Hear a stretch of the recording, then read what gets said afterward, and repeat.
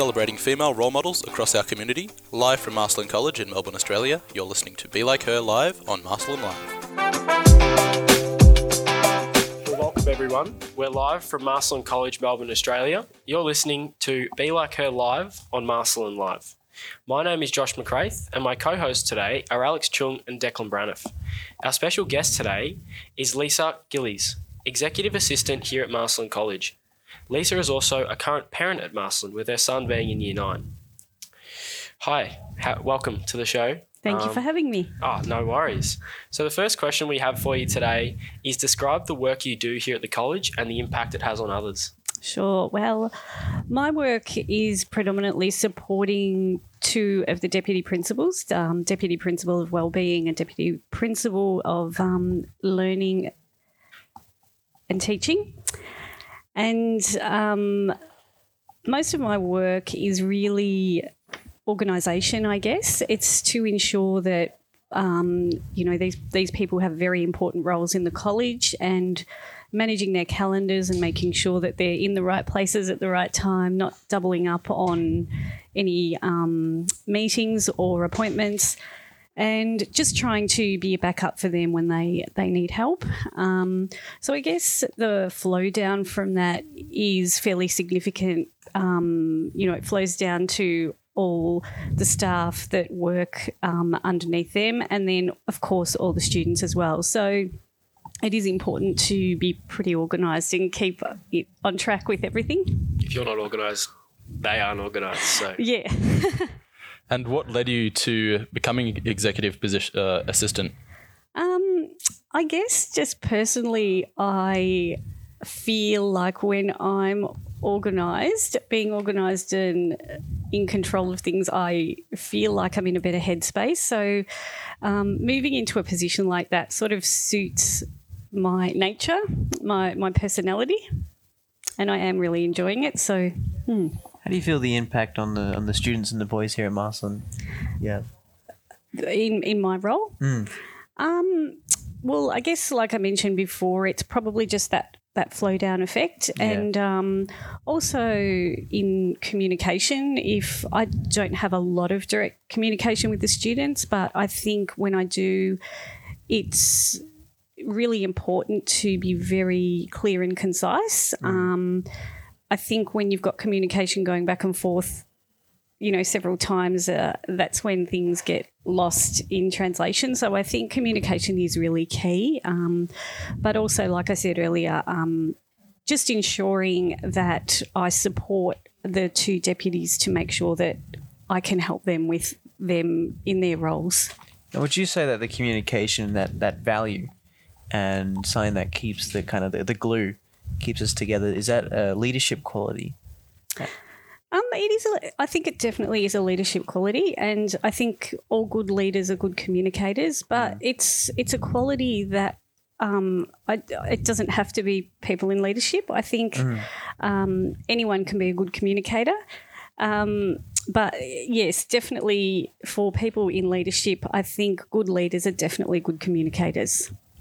do you think, these skills you have of organisation and that communication skills that you need in your position, do you think they sort of came from your family or maybe the school you went to and how you grew up, or do you think it's something you were born with? I think it's a little bit of both, and it's the journey that I've been along the way as well. Growing up, we were very good communicators in my family. We always had open conversations and were up for talking about things. But also in, the work that I've done, I worked in marketing and advertising in a previous life. And I just find that it actually makes everyone's life easier and your job run more smoothly if you can communicate well, because otherwise people will just keep coming back to you and not understanding what they have to do. So I think it's really important. But I have learnt a lot of it along the way, just working with different people, different personalities, and I think that gives you an understanding of why it's important, because when you work with people that don't communicate well, it makes it very apparent that it is something that's important in the workplace. Lisa, in business and marketing, how did you find yourself, and what values and skills did you find yourself employing in a business that is predominantly male? Yeah, look, that's a good question, because where in my past life, it was a very different environment to what it is here at Marcellin College. It was very male top heavy. Very few women in leadership roles, and it was very different. It was a long time ago as well, so I have to stress that things have come a long way. But here at Marcellin, I find, it is a all boys school, but when you look at leadership, we have 2 women who are deputy principals, and I think that's really important and great for the students of the college to see that. In that past life that you were sort of talking about, did you find and experience self-doubt much being, one of the only women in, like you said, a predominantly male, higher up sort of leadership people? Did you find that? Absolutely. Yep, absolutely. Because you could see, like, just not myself, but my colleagues as well, working equally as hard as our male counterparts, but the women would not rise up through the ranks, and we just sort of tended to stay down where we were. And that, of course, makes you doubt yourself and think that I'm not doing the job properly, or I'm not working as hard as I could. But that actually wasn't the case. So it's sort of coming away from that environment that you think back and reflect and understand that actually, no, I shouldn't have doubted myself, because I did everything I was supposed to do, and I did work hard, but it was just the environment that I worked in. So that's why it is really important, I think, for women to have that equal opportunity to men in the workplace, because it does create that kind of mental health, I guess, self-doubt. Do you feel that the culture has changed, and if so, how so? I think it's absolutely changed, a lot. I mean, even looking, like I said before, with here at Marcellin having 2 women in leadership is fantastic. I think if we went back, 20 years, I don't think we would have, seen that as much. And I think what's really important now is there's so much more education for our young men, and so much awareness. So and for expressing emotions and all of that sort of thing. I think there was this awful culture where boys had to be men. They had to behave in a particular way, and communicating and showing emotion was not seen as a masculine thing, and that's so not true. So I think we've come so far that we all know now that that's so well accepted that, we actually encourage our young men to speak up, to cry, to show emotions. And, so I think we've come a very long way. Still some way to go, but certainly we have come a very long way. Traditionally, this is a tough question, but traditionally young males tend to have adult males as their role models. Is there any reason why a young male couldn't have someone like you as their role model? No. Look, I think it's really important for young men to have both male and female role models, because it just shows them how we all interact,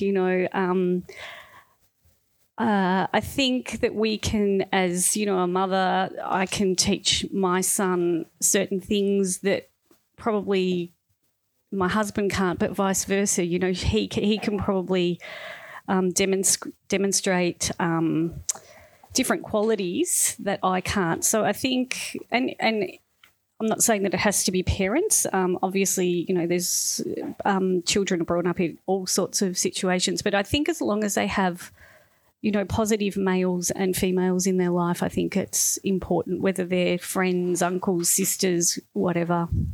I'm reminded of the scene in The Silence of the Lambs where the main character is going through the CIA training corps, and all the male trainees are staring down on our main character.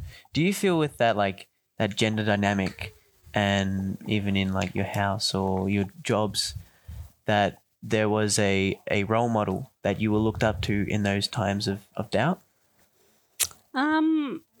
Yeah, look, I know it sounds a bit cliche, but my mum was, she had all the, the qualities. If you could pick all the fabulous qualities and bundle them up into one parcel, she had them. She was very strong and stoic. She certainly stood up for what she believed was right, but at the same time she was very, very soft and very, she had a lot of affection and also someone I could always talk to. I know it does sound cliche, but yeah, my mum was definitely a role model that I looked up to. And, she was a blue collar worker. She wasn't in any fabulous, job or anything like that, but she just demonstrated wonderful qualities. That's awesome. If you're just tuning in, you're listening to Be Like Her Live on Marcelin Live from Marcelin College in Melbourne, Australia. My name is Josh McCraith. My co-hosts here today are Alex Chung and Declan Braniff, and our special guest today is Lisa Gillies, Executive Assistant here at Marcelin College, Melbourne. Lisa, one other question that I have for you is, who were your role models along your journey? I know you spoke about your mum, but did you have any others maybe that you looked up to, maybe, a celebrity possibly, or someone that you thought, that's someone that inspires me and drives me, to get up every day and work my hardest? Yeah, sure. Look, the people that I look up to as role models are probably unknown to you all. I don't think I really look up to celebrities as role models generally, but I find the people that I admire the most are the ordinary people that are doing extraordinary things, and there's so many of them. I have a couple of friends who work in community work. One's a Marist brother, one's actually a Sister of Mercy, and they do amazing work, tireless work. They're not famous. You don't see them on the television, but I just admire their tenacity and they're just standing up for the people on the fringe, on the margins. They just, continually stand up for them. So they're the people I look up to.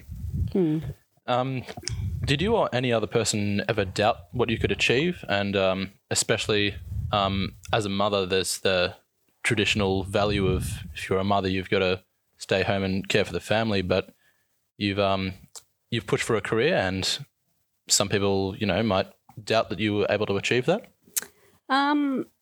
Look, I actually took a big spell away from work when my children were younger, and that was mostly because my partner worked away and we didn't want two parents, So I took quite a few years, and all I wanted to do was see my children into primary school, and I got to do that, so I was happy with that. Look,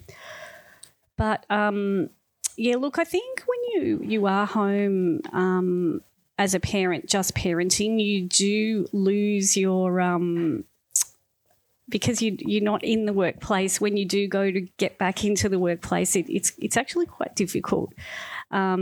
You really do doubt yourself because you've been out of touch for a few years, and it's a big hurdle to jump over. But yeah, look, I got there in the end. But you certainly do doubt that you have the ability to do what you can do. But you have to sort of push through and break through and get back on the horse.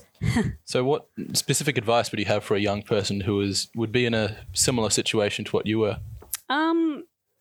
I think I would just say that, these days my kids are a little bit older, so it's different for people now. Most people don't have that luxury of taking time off, but if they did, I would just say you're doing the most difficult job that you probably could do in any workplace is bringing up your children, and just be proud of that, and be proud of that you're there for them, and not doubt that you should be doing something else, because it's an amazing job, that you're able to do that.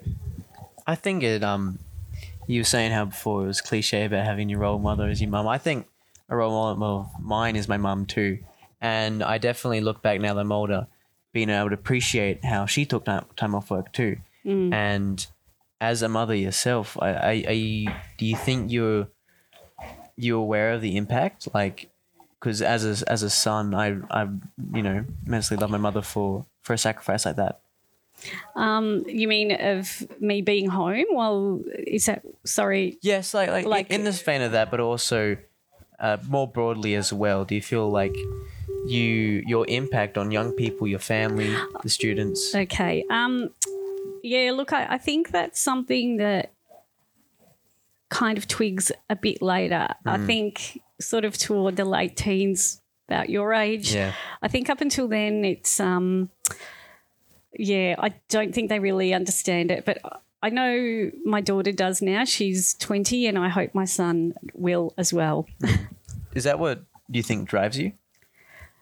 Definitely. Like, parenting is the hardest job you can do, and it's always challenging. Like, I don't think anyone feels like they'll ever master it, So every day is a challenge with parenting, and you just hope that what you are doing is the right thing, because there's no textbook for it. You've just got to hope that, what you're doing is the best. Well, unfortunately, that's all we've got time for today. Lisa, thank you so much for coming on to the show today. We're live from Marcellin College in Melbourne, Australia. You've been listening to Be Like Her Live on Marcellin Live. We just want to say on behalf of us, thank you so much. I think we were talking about being a mother and the struggles you've sort of had being in your role and in that past life, and how that sort of shaped you really influences others, especially your son. And you may not know it, but, everything you do, your son takes, and looks at. So it's, it's sort of shaping him the way you've been shaped. So thank you so much for coming on and teaching us a little bit more about yourself. Thank you. Thank you for your time, and you're doing a great job. Well done, boys. Thank you. Across our neighbourhood and across the world, you're listening to Be Like Her Live on Marcellin Live.